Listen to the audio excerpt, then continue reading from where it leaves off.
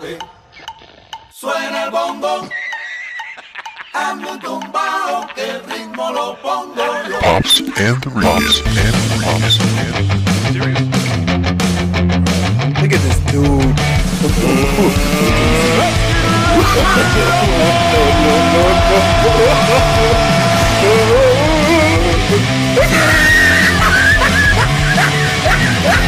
Look at the top of his head. Look at his lips. Pops and Regan. Should I not be charming until you flick the switch or what? Right. You can go ahead and be charming at any point. I don't want to waste. I don't have charm to waste, man. We don't want you like throwing a joint or something because you started charm way too early. Yeah. Uh-huh. So anyway, So you didn't answer my question. Are we recording now or no? we are the recording is going, but what we're doing right now probably won't show up in the podcast. We'll edit it out. Why? This might be the best stuff. That's the best stuff, right? Exactly.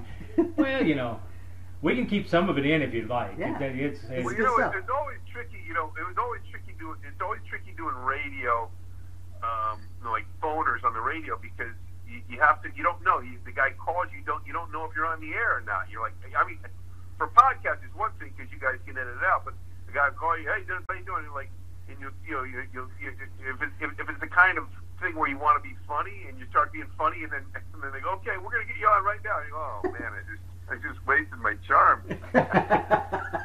Well, Exactly. if you'd like, I can give you a little warning of when we're going to really start in with the good stuff. Yeah, let me know. That was one I called. I got you. No. Well, let's get rolling here. This is the Pops and the Regan Show, and I'm Pops, And I'm the Regan. and that makes this the Pops and the Regan Show. Show. Put it together. And today we are visiting via the wonderful. It's voodoo. That's all it is, people. We're connected on the computer thing with Ooh. that interweb thing Yeah. or whatever. I don't know how they do it, Yeah. but there's some guy named Skype, Yeah. He's taking And- care of it. Yeah. and he's got us connected all the way to the left coast. That's where our guest is. Yes. And so today we're joined by a guy that I have gotten to know just briefly over the last couple of years, and I find him to be one of the funniest people that I have had the privilege of getting to know, which means he's funnier than you. Of course. Yeah. So anyway, we're joined. Oh well, you're being too kind and you're putting too much pressure on me. Too much, right? Yeah, exactly. We're joined That's like via. the intro. That's like the intro. The person brings you up. They give you the intro. They don't. They go, this guy coming to the stage is so funny. You're Right. gonna be rolling on the floor. You're gonna be peeing your pants, and you're like, holy crap, man. Exactly. One time I had a young woman. She brought me up on stage, and she didn't know me. I was fairly new, but I was headlining this. I think I was headlining. Anyway, she said, "Okay, people, fasten your seatbelts and get ready for the comedy of Dennis Regan." And I went up there and I said, "Okay, people, you can unfasten your seatbelts right now." Exactly. Yeah. I don't want anybody being safe. Let's just go ahead. If I say something that's funny and you fall out of your chair, get out. So this It's is. one thing for a nice intro, but too over the top or too wrong, I mean, isn't helpful, Well, I always like to set our guests up for failure as early as possible. Well, you gave me a nice intro. I appreciate it. I think you even had the word "wonderful" in there. I think- you were talking about the internet. You're talking about the internet there when you said "wonderful." Yeah, I that was like 3 hours ago. I forgot by already. So Right. anyway, hey, we're here with Dennis Regan. Regan. Yeah. And Right. Dennis, welcome to the Pops and the Regan Show. Okay, now I gotta slow you down here. I want to know who I'm talking to. Is it Pops? P-O-P-S? Yeah, I that's know it's Dennis. Yep. Did you guys just go by? Are you anonymous? We don't put you say your real names out here. Is that to protect the innocent? What? Pops? no. It has nothing to do with the innocence because I wouldn't be allowed on the show. No. I see. However, Okay, Pops. evidently, Pops is Dennis evidently Dooley, Steve right? thinks that I'm old enough that he needs to call me Pops, Right. and so I think I'm pretty accurate with what I'm saying. I think I'm accurate, so I think it's safe. so if you ever get a chance to meet him face to face, Dennis, feel free to punch him in the throat. All right. If he calls me Pops, I will. It's a term of endearment. Depending on how old he is, you know. Oh man, I'm 40. I'm 42, so. Yeah, you call me Pops. You call me Pops, you're looking for trouble. It's all good, man. He's just happy that my legs don't go all that high because I can't kick him in the groin anymore. So You can't catch me. You gotta catch me, bro. And I couldn't quite make out what you were saying after Pops. Pops and the what? Sounded like the Regan, but that's me, so. Right. The Rican. It's like the Rican, Puerto Rican is my nationality. So. Oh, okay. All right. and we're trying to be as politically correct as we possibly can be. Exactly. Because evidently that's important to some of these Whatever. It's Sissy. all good. whatever people Yeah. these days. It's So all good. anyway, Yeah. All So- right, well, what do you guys want to talk about? All right. first of all, let's kind of get started with tell our listening audience how did you get started? What was your start in comedy? Now, first of all, do you have a listening audience? Do you have a listening audience? Yes, we do.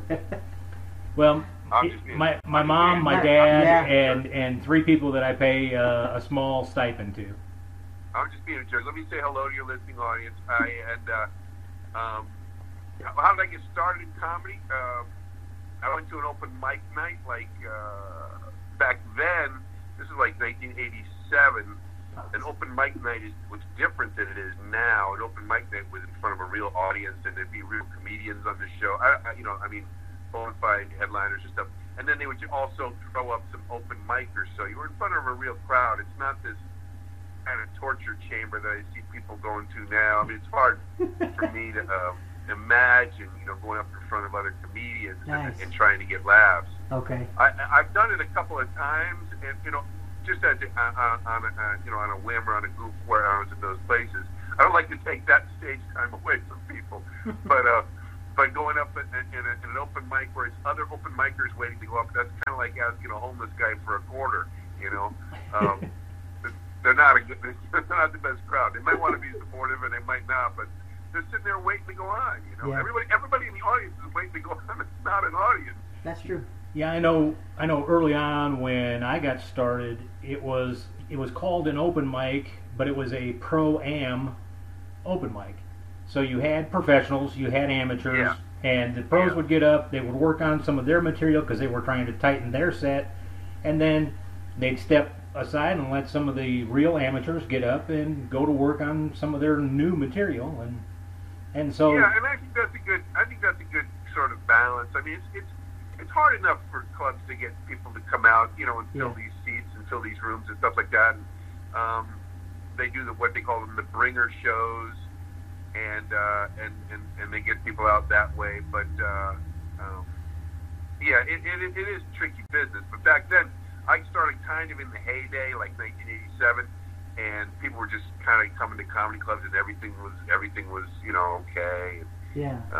But they'd only put up about 4 of us, though. They would torture the audience with four new people. Yeah. Now, do you think it's because that's the reason why, obviously, that clubs don't necessarily consider bringing in new people at a live show and calling it open mic that way, because they want people to come in and buy tickets rather than get tortured by some newbies that are coming through? Would it be better for clubs to do that or not? Well, I'm not in the club business. They've tried all kinds of different ways to do things. I work at club here and there's a club here in Burbank. I say here, it's a little not too far from it, and it's a great club called Flappers, and it has a small room, and a small room. I think like 60 people, and I go there sometimes on the weekends, and they have like about 10 comedians go up in front of me. Everybody does 5. They run a tight shift, and a lot of people come to see their friends, or they're all fairly new at it, or some of them have been at it a while. That's the spot, that's the spot they get those spots. Some of them have been at it, some of them are great. They pepper in great comedians, writers from Conan and stuff like that, great comedians. So it's, and everything's quick. So if someone's not polished, they're off in a bit. And then I go up and close it and do like 20 minutes, and it's a lot of fun for me. And that's how I kind of throw out new material. Yeah. And get new material working, because I can't. I'm working a lot of events and stuff like that where it's really hard to just pop new ideas out. So I do it there. Nice. So is that like more like an off night, or is that like an actual night that they that's live? No, it's Friday and Saturday night, 2 shows, like 7 and 9, something like that. And I remember one time I got off after the 9 o'clock show, and then the wait staff and everything was cleaning up the table, and I said, "Are you people ready to get out of here?" And they go, "No, we got a midnight show." I walked outside, and there was like 20 comedians waiting to go on in a midnight. And I'm like, wow, there's a lot of people who want to do this, and I find it heartening and kind of, I don't want to say amusing. I love it. I love doing it. I don't blame people for wanting to do it. It's a lot of fun doing stand-up.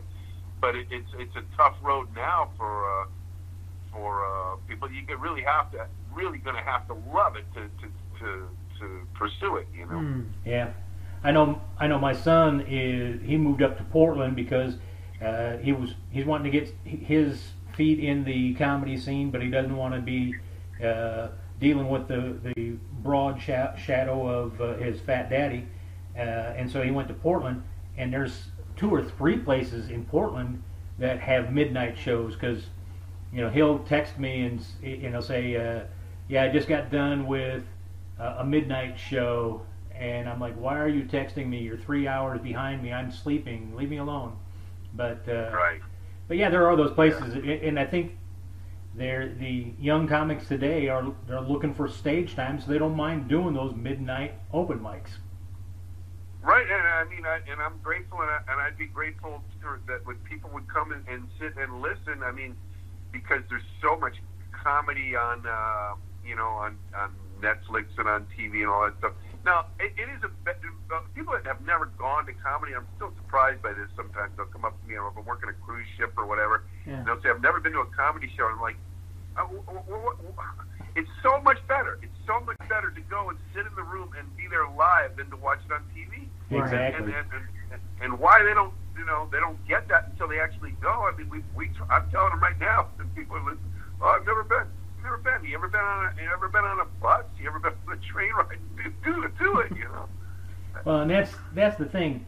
Laughter is contagious, and if you're sitting by yourself, there's nothing for you to catch on to. So when you're with other people and you all start to laugh, the laughter grows, and it's better that way. It's just better all the way around to be at a live show. If you think about it, when you're with your buddies, when you're out with your friends, that's when you're really having a great time, when you're like zinging each other and cracking jokes and stuff, and that's when it's really live. So if you're out and about with your friends and family and enjoying a good show, then it's obviously way better than just sitting by yourself. Absolutely right. I mean, to say that laughter is contagious it can't be overstated. I mean, you're sitting at a table. I'm talking about, like, if you're in the audience, you look over, you see your buddy laughing, and you go, "All right, Johnny's laughing. Johnny thinks that," you start laughing. It's just the way it works. I don't understand the psychology of it, but that's the way it works. And the opposite is true too. If you look over and you see your buddy just staring at their cell phone, and you're like, that has the opposite effect. Being front on the stage, you see this, and you read, and you go, that person just needs to get out of there and get out. There could be a real person in that seat, a real audience member, not somebody just being a drain or right. Yeah. Good. Well, I wanted to piggyback off of what Dennis was talking about his son being not wanting to be under the shadow of his dad doing comedy. I wanted to know, obviously your brother is also a famous comedian too as well, a very hilarious comedian that everybody knows too as well. And I was wondering, how did you deal with being able to have to separate yourself so that people can see you and view you as not being under your brother's shadow or anything like that? Was that a tough transition? Well, it's there's a lot of ways to answer that. When I started, he wasn't, and I don't know that I guess he's pretty famous now. A lot of people know, everybody in the comedy business knows him, and he's doing really, really well. So I guess he's famous. I mean, he does get recognized sometimes, but I get recognized sometimes. But anyway, when I started, he wasn't very far along at all. He wasn't even a headliner, so I didn't have that to go. I didn't have that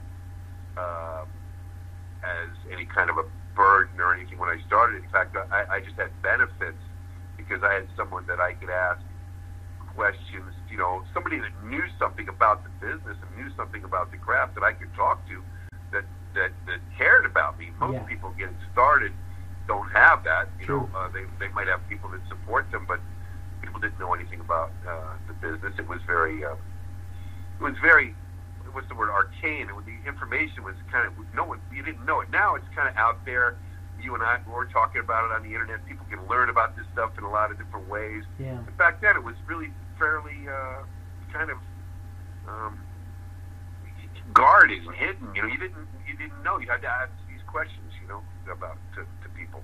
True. So I had it was a benefit at first, and there's times when it's a drawback now because Brian's, much a bigger name. But I don't like to. It just sounds like I'm starting to whine if I start to talk about the things that aren't cool about it. But I'll give you one example. I can come off stage after crushing at on a cruise ship or some show, and this actually happened. A woman comes up to me and says she's got her kind of her husband and family behind her. She says, "Are you Brian Regan's brother?" And I said, "Yes." She's like, "We love him. We think he's great." And I was like, "Okay, I do too." But Look, a pat on the back. Weren't you just in that show I just did? Yeah. I can relate 100% because I got two older brothers, and that was always the case. It may be a smaller scale, but that was always the case. Aren't you Isaiah's brother? Aren't you Ricky's brother? Every time I'm like, my name's Steve, and I could do other things. Yeah. So I totally get it. That's really cool. Yeah, my son has gotten real good at it. People will say, "So, are you in relation to Dennis Tooley?" He says, "I think we're like third cousins. I'm not sure." Oh, hey, throw me under the bus, kid. I don't care. So, and for those of you who really didn't catch on in this whole conversation, we're talking about Dennis's brother, his much older, really much older brother. Extremely older brother, Carl. So if you've heard of Carl Regan, no, I'm just kidding. Right. Yeah, well, there's probably people that don't know that. Well, I don't know if you guys mentioned him by name, but Brian Regan is my brother, and we probably, I don't know if we prefaced this by saying that, but there's people listening who, I got introduced. I did a show, and this guy is a cool guy, and he runs a cool room, and he's a fan of mine, and he's a fan of Brian's. And it was kind of one of those. Not a living community, where you got to be 55 or older to go. But anyway, great. I like that setup. I had a lot of fun at those. But the intro was part of the intro was he has a famous brother, and I'm like, oh my god, and I got to go out and tell him, kind of explain why I'm not famous and why my famous brother isn't famous. Yeah. I don't know what the percentages of people that know who he is, or Right. So anyway. This next guy is not quite famous, but his brother is real famous because his brother is a mass murderer. And no. Yeah, you just don't want intros. You don't want an intro that throws you a curve. I mean, you can handle them, but right. It throws you a curve. You have a joke plan. You go, okay, I'm going to go out. I'm going to do this, and you go, okay. You might not have a joke plan, but you have something planned. And you go, okay, I'm going to go out and we're going to do this. And you go, oh, no, I got to explain something first, Right.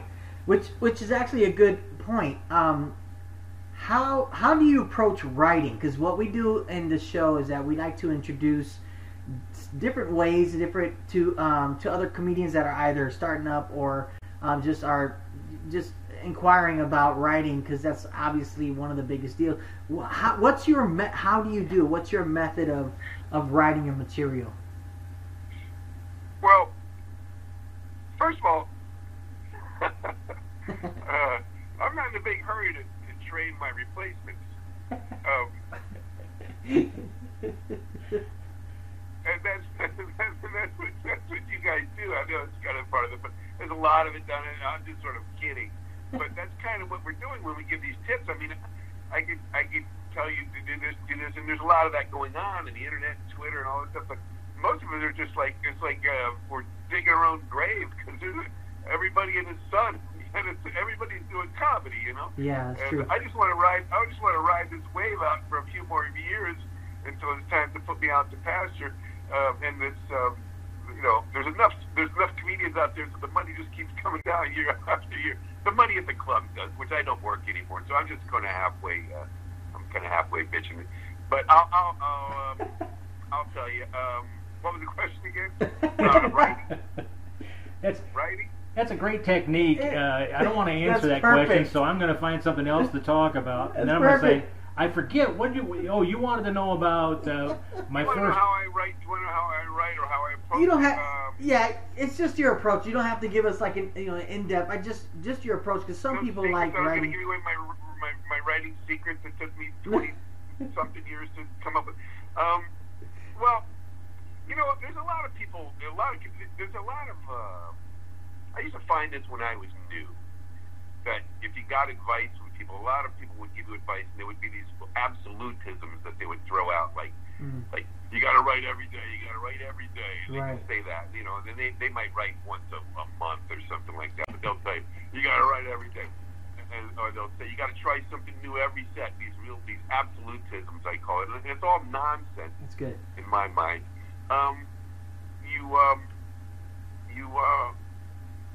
Here's what I do. Here's what I do sometimes. I'm not always doing this, but I find that writing, when you have your own job and you have your own responsibilities to do things, it's kind of like if you could sit down and write for 2 hours or 3 hours, right? But if you don't have a system, after those 2 or 3 hours, you still feel like you could have done more. You don't feel good about yourself. You feel like you could have done more. So you're not drawn to do it. It's kind of like going to the gym. If you don't have a set workout, let's say if you do have a set workout, I'm going to do 3 sets of these, 3 sets of these, 3 sets of these. Then when you walk out, you feel good about it. You feel good. I did my workout. You feel good, and you feel joyful, and you go the rest of your day feeling joyful, which is very important. So I would do this. I would say, okay, I'm going to write for a certain amount of time a day, and it might be 15 minutes. It might be a half hour, and I would say, okay, and I'd take the little, put the pieces, the circles on the paper, and I'd highlight them when I did it, when I filled it in. I like things like that to give me visual clues or visual satisfaction. Like, okay, that's been highlighted, I did it. But the main point is, if you have something reasonable to do, and you say, and then when you do it, you feel good, and you can go about the rest of your day feeling joyful, then you will be more inclined to do it. And that's important. And then you can up it to an hour and a half a day, or if you, whatever, but not so much that you go, oh man, I don't want to do it. And I found that to be very helpful to motivate me. To motivate me to go, okay, I want to do the writing, and then I will feel joyful, and then I won't feel bad about myself the rest of the day, sitting there standing around going, oh, I didn't do any writing. I don't know how to sit down with a blank piece of paper. That's what I hear people say. Like I can't sit down to a blank piece of paper. Well, if you're a comedian, you should be thinking of funny things about 50 times a day. You know what I mean? Right.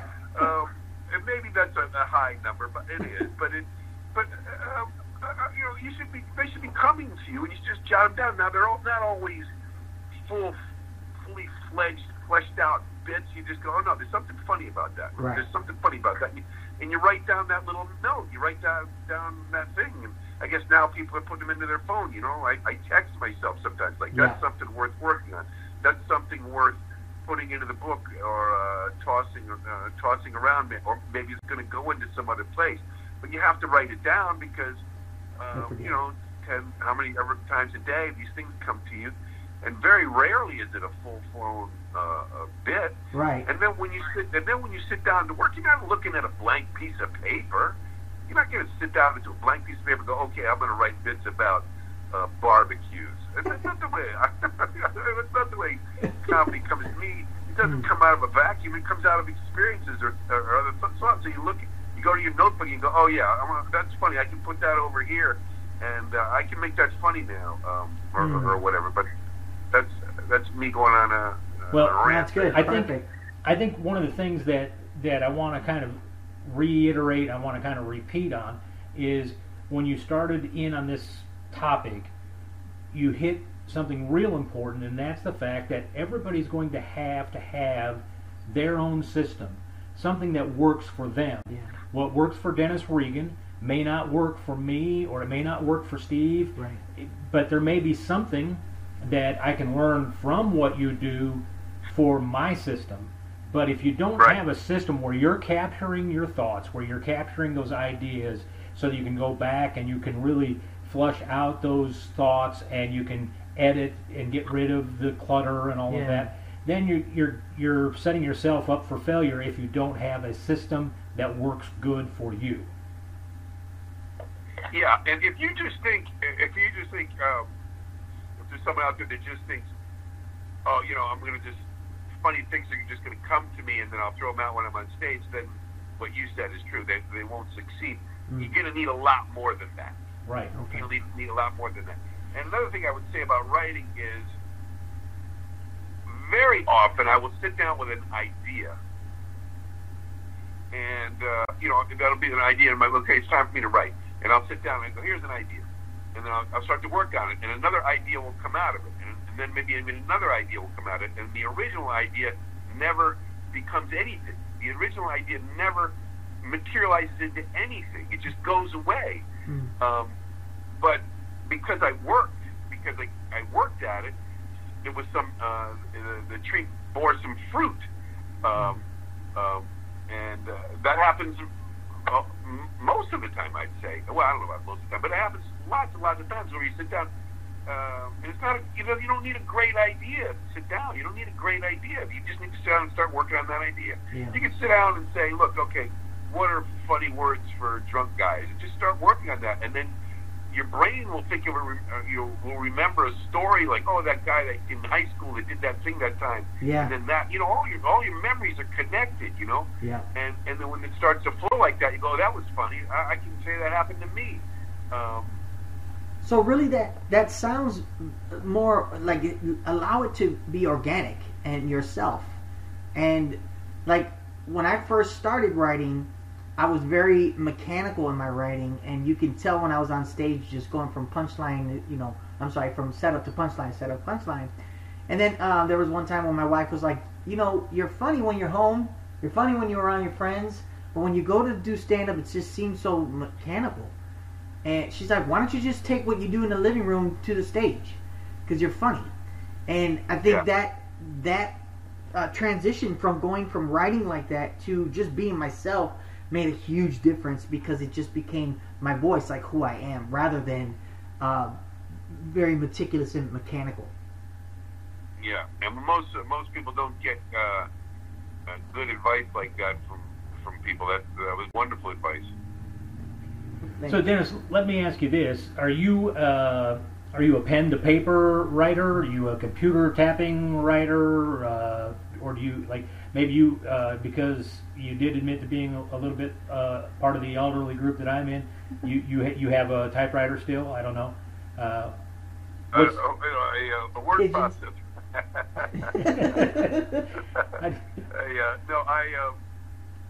I was pen to paper, and I have transitioned. I like computers, and I like technology, and I like using databases to organize stuff. Awesome. and being able to do a search and seeing connections of things. Yes. Are you an Evernote? I used to use those, those composition books that. Yeah. Yeah. For probably the first 15 or 20 years, I had those books. Yeah. And I would use those books, and I had them numbered, and I had the pages numbered, and then every once in a while I would use a page to say, okay, I'll just, like some sort of a system, but it was fairly lame compared to the retrieval capabilities of a database. Right. And the way I use apps and stuff like that to write and to be able, it's important to be able to do a search for me. So I use my iPad a lot now, and I use the Notes app in there, and I organize things into files. And I use a lot of apps. I move from one app to another. Are you a guy that uses? Do you use Evernote? I don't use Evernote. I use this thing called Trello. Yes. This app called Trello. Yes. Well, see, now you just started a fight between me and Steve. See, okay. He's a big Trello guy. I'm like, hey, I've got Evernote over here. Actually, I love Trello to organize it and stuff, but at the same time, I use Google Drive.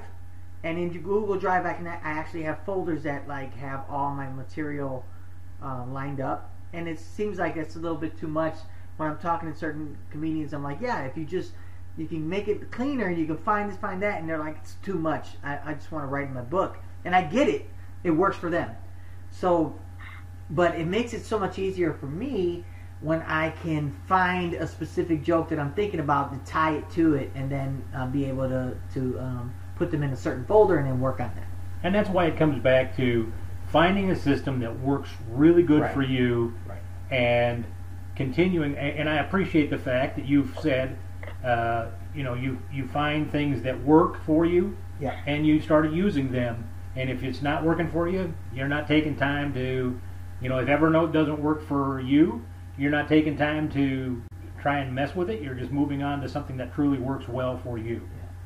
Yeah, and I think I may have tried Evernote at one point. I think it's on my, at one point. I don't know what it was about it, but the notes. I think it's just called Notes in the Apple system is terrific. Yeah. But I have to. They don't come. This stuff doesn't come easily to me. I'd have to go on YouTube and go, okay, how does this work? How does the Notes app work? Right. And then you watch people, and even going on there, everything keeps changing, so that you're watching a video from 2012, and you go, that's not right anymore. You have to go down and read the comments before you spend any time watching the video, and go and see the complaints. People go, this doesn't work anymore.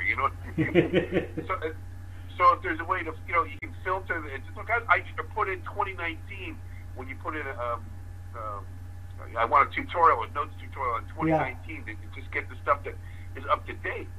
Yeah. So let me ask you this, Dennis.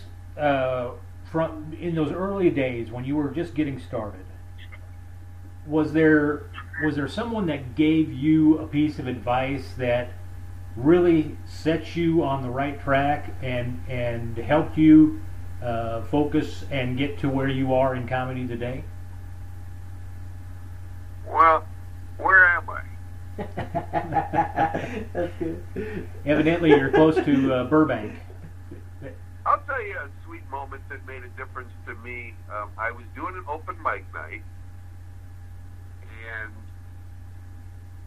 there was a small crowd, maybe 20 people in the crowd, and it was just all open micers, I believe.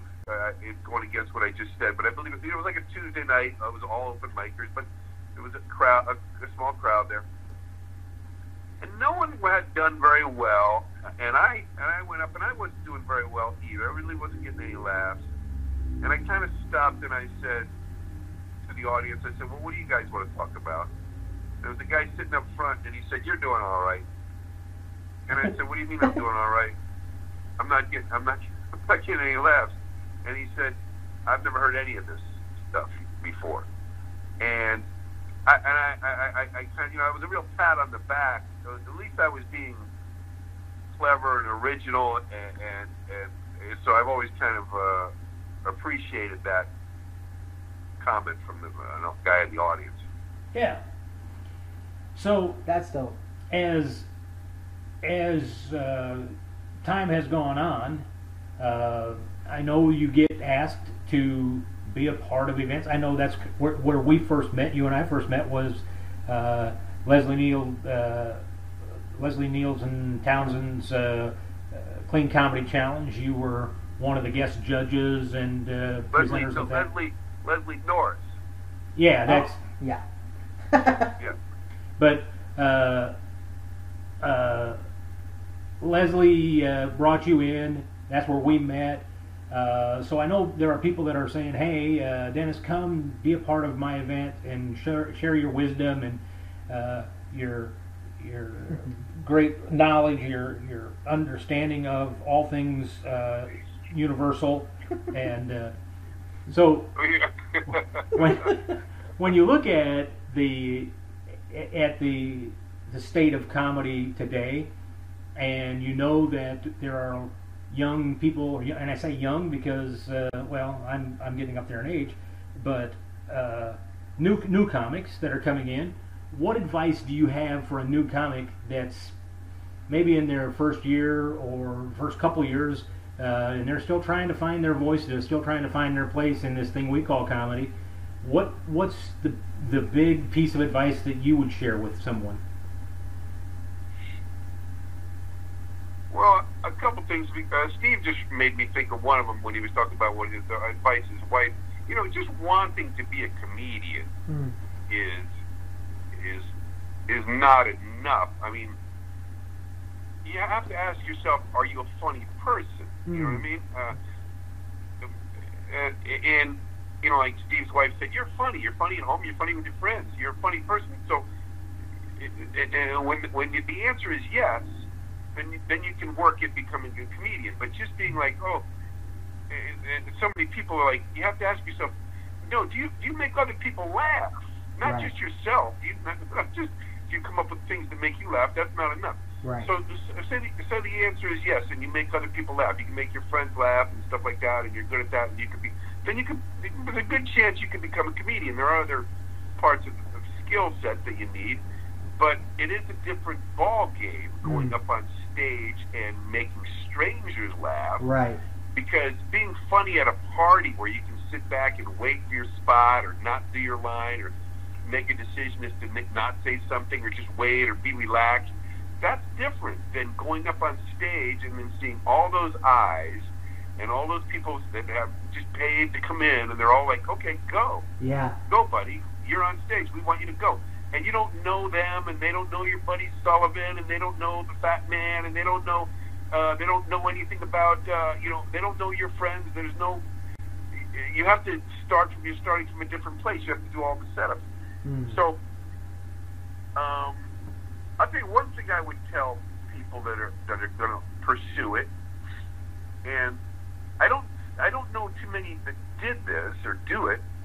Everybody thinks that the material, it's all about the material and the writing and all that stuff, and that's the largest part of it. But there's performing and there's performance notes that what I would do when I would come off stage would be I would sit for a minute, and if something occurred to me, and it often did, something about my performance that could have been improved or something that I learned, and I would make notes, performance notes, and now that can be in a different, going into a different file. It'd be a different way to find those performance notes, because you kind of need to reinforce them later. Look over your notes and go, oh yeah, that's right. If that happens, I'm going to do this. If that happens, I'm going to do this.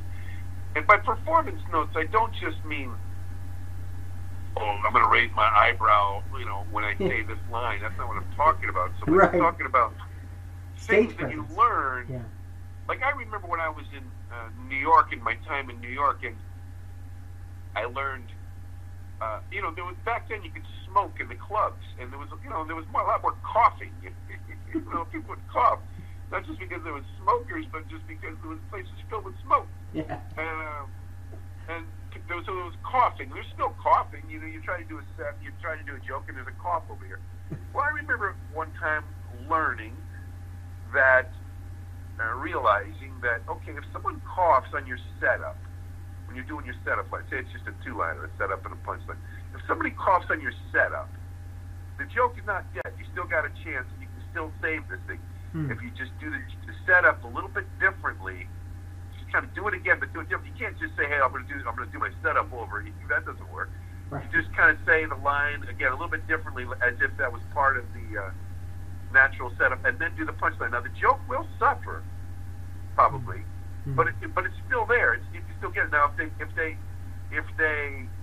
cough on your punchline, they cough at their laugh point, the joke is dead. There's no going back and doing it over again. Now I bring that up because I remember learning that. And I remember going off stage and writing that down, that I had learned something pretty valuable. And that all of the performance notes aren't going to be that important or that big or come into play that often, but that one comes into play a lot. And when it happens, I know how to handle it, and I can salvage where I am. If there's a cough or a laugh or if a table gets a drink gets knocked over on the table, those sorts of things, depending on the but the point is that I would make those sorts of notes, then go through those notes later and go, oh yeah, that's right, okay. So you have that information available to you when you're on stage and when you need it. Most people just come off stage and they just go up to their buddy and they go, how'd you do? That's valuable time too, not just stage time. The time after stage time is valuable time to reflect on what you learned when you were up there. Yeah, right. That's good. So, are you a guy that records every one of your sets, or do you rely more on that time where you sit down and take notes about what you just did? Yeah, there's people that say you record every set. I almost never record my sets. Almost never. Now I did when I was new, and I found it to be important and valuable. Yeah. And because you'd listen to it and you'd go, oh well, no wonder they didn't laugh. I rushed the setup, or I said the wrong word, or I just mumbled. I spoke too fast. Yeah. So I think it's very important for people to do when they're starting, and then later on, depending on the way you work, you might want to do it and listen to it once in a while to realize that you're rushing a certain thing, because that's very common with people, is to think that because you know this material so well that the audience is going to know what you're saying. They don't know what you're saying. Right. They don't know what you're saying. You do. That's why it's not working, because it's become such rote to you that you're just kind of up there going, oh, this material is golden. Yeah, it's dying.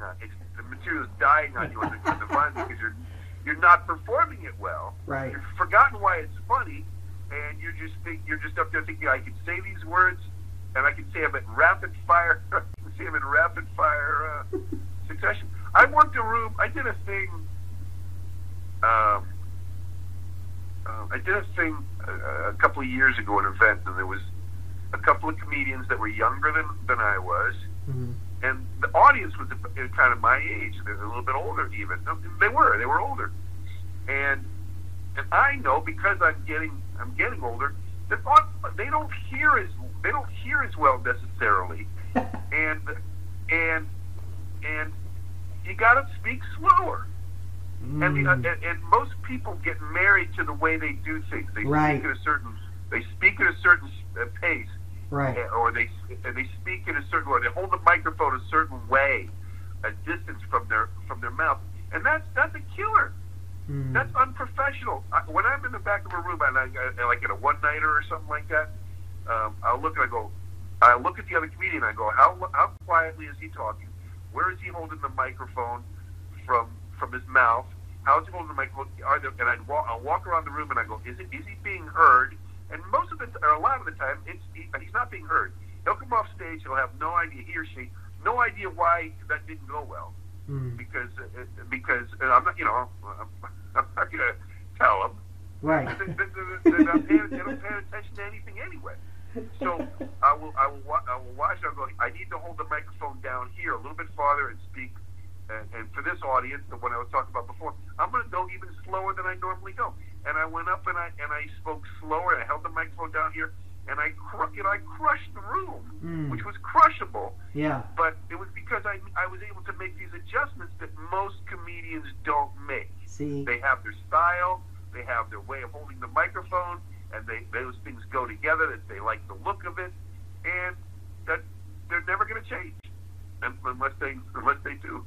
That's good. That's good because it's like you really need to focus on reading the room and where you're at, and learn how to adjust accordingly. And again, that goes based on what you know outside of doing comedy. Like when I would do comedy at school at lunch, in the lunchroom, I knew that there was certain rules and certain ways to do it. I could only go to a certain table, and I couldn't get up more than 10 minutes. You know, so like you knew, okay, I can make them laugh within this time frame. Or when you're at like someone's house, you know that, especially my house, because being Puerto Rican, everybody's loud. So you have to be able to know, okay, if I go to the living room over here, I'm able to talk to my boys and laugh here because everybody over here is either dancing, singing, and screaming. But I can adjust my volume, I can adjust it, and I still do my piece or whatever I want to say and be effective. And it's like you got to know exactly how the room works, and that's a huge tip as well. That's thanks. Yeah. I agree. So, Dennis, you've been on Letterman. I'm thinking Leno. Although I'm going to be honest, I didn't watch a lot of Leno. I was a bigger Letterman fan than I was Leno. And now if I have an accident, it's probably because Leno's people came after me. I don't know. But you've had some success. You've been to places where, at least comics my age, it was like, oh, if we could get to be on, if we could get on Carson, or if we could get on Letterman, it will help launch things into a whole new direction. And that, what's next for Dennis Regan? What's the big thing that you're working towards now? Well, I just put my first album out after 30 years of doing comedy. I just put my first album out. I was very slow to do that. I have a web series that I'm proud of on YouTube that I enjoy, and people enjoy it. It's hard getting traction with with just putting up comedy, putting up a video every couple of weeks. But it's called That Darn Dennis. It's called That Darn Dennis, and I got like 2,000 subscribers now. I did just share an episode from your web show on YouTube there, because it hit right in my heart, because you were talking about the popularity of the name Dennis. Oh. And that one really resonated with me, because there's a need for people to rejuvenate and start using the name Dennis and get it popular again. Yeah, well, that's part of the goofy idea. I don't really care if they do or not.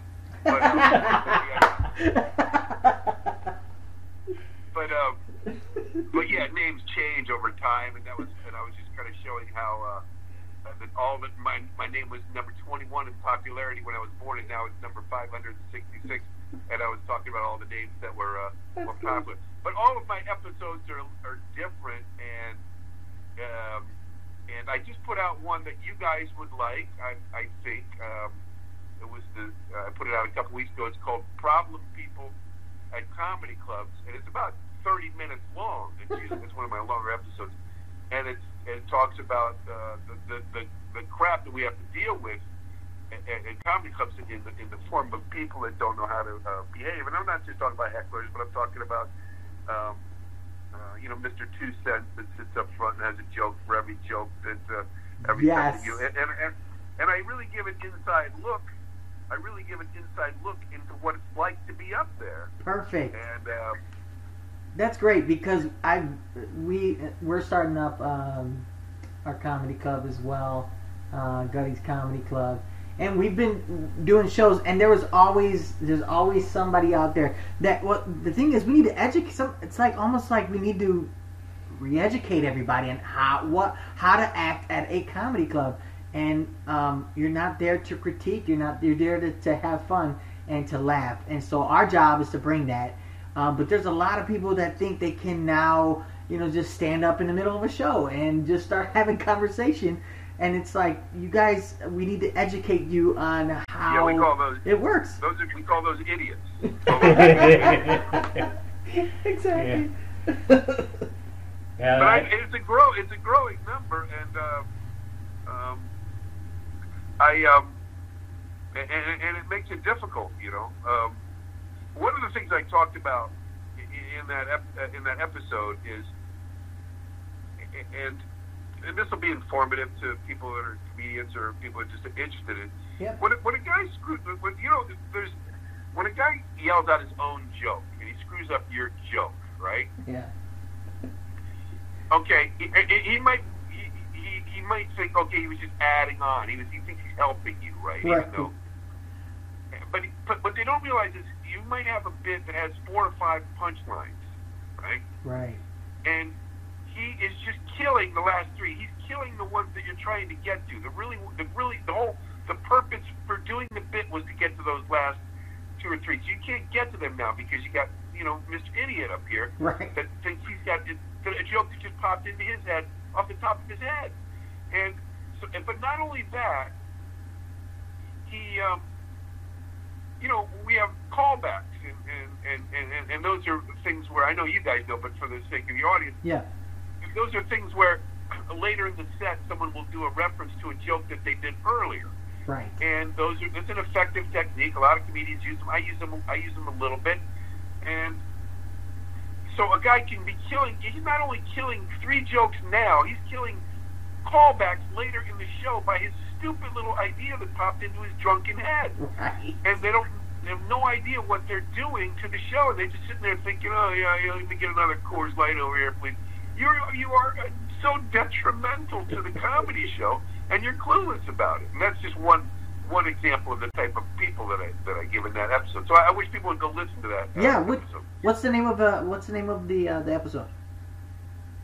The name of that episode right now is Problem People at Comedy Clubs. But you know how you can change names? Yeah. And I think I'll leave it at that, though, because Okay. now I'm plugging it on your thing. But, I mean, if people are listening to this 200 years from now, you might have a different name by then. Exactly. What's your YouTube channel you have your series on? What's it called? Is it just your It's personal? It's called That Darn Dennis. Nice. Okay. Awesome. And when you get those people that just are interrupting things, you just want to stand up and say, "Hey, people, this isn't church. You can't talk like you're in church." I don't know. Well, the thing is this, dealing with these people. Now, in that episode, I don't really address how to deal with it. I mean, it's 30 minutes long as it is, Mm-hmm. and every but it's good. People like it. It's good. There's about 10 different types of stereotypes or general personality traits. Like there's the Whisper Sisters. The ladies that sit up front. They haven't seen each other, but they just whisper. Yeah.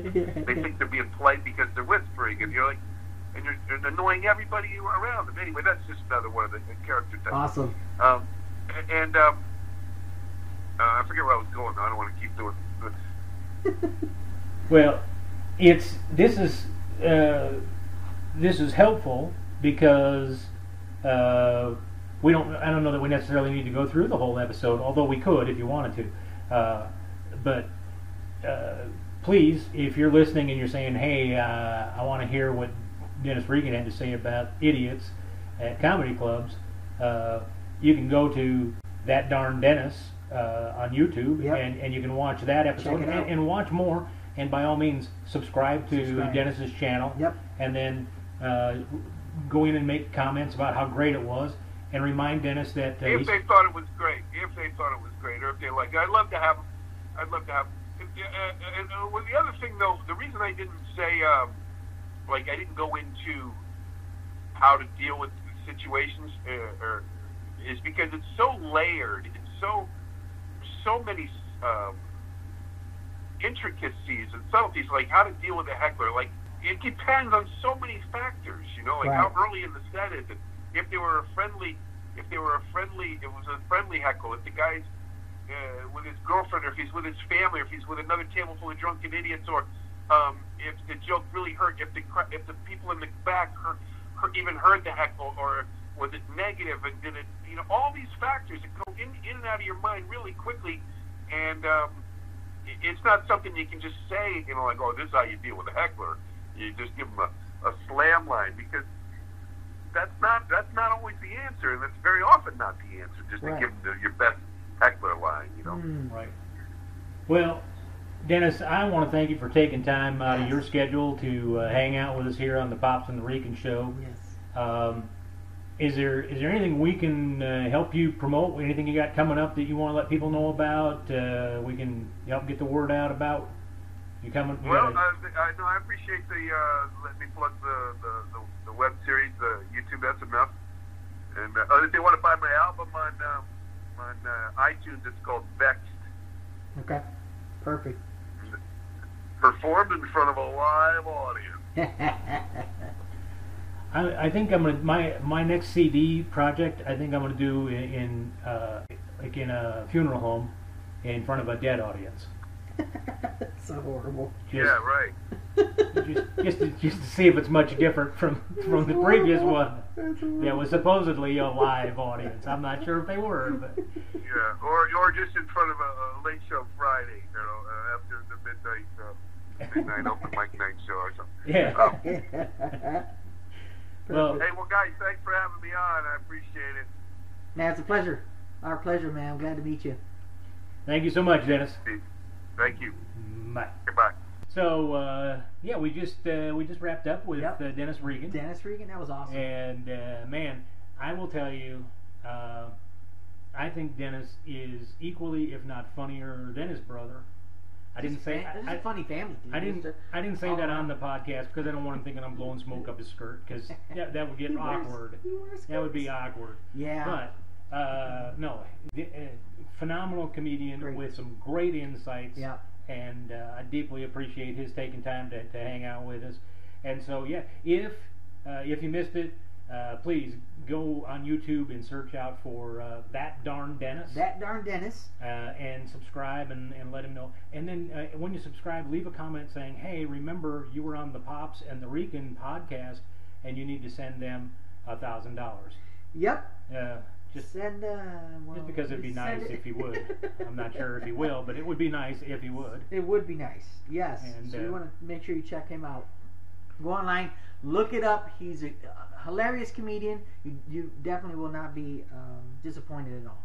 So anyway, I think all in all, a great show visiting with Dennis. Yep. And so now I think it's time for us to. You can also catch him. Oh, really quick. You can also catch him on Dry Bar. If you have the Dry Bar comedy app, you can download Dry Bar, and his specials on there called Dennisland. So you definitely want to catch that too. Yeah. So yeah, I mean, great show. Great show. Hey, great guy, and you will not be disappointed if you buy his new album, if you Just download his stuff send him from it, if you whatever you do, Yeah. you're gonna love what Dennis does. Yeah. Because his name is Dennis. Oh, yes, of course. That has to be Of course. it. So anyway, I think that's about our time here. Yeah. So I guess it's time for us to say, hey, this has been the Pops and the Rican Show, and I'm Pops, And I'm the Rican. and this has been The Pops and the Rican Show. Adios. Toca la clave, suena el bongo, hazme un tumbao, que el ritmo lo pongo yo. Pops and the Rican. Pops and the Rican. Look at this dude.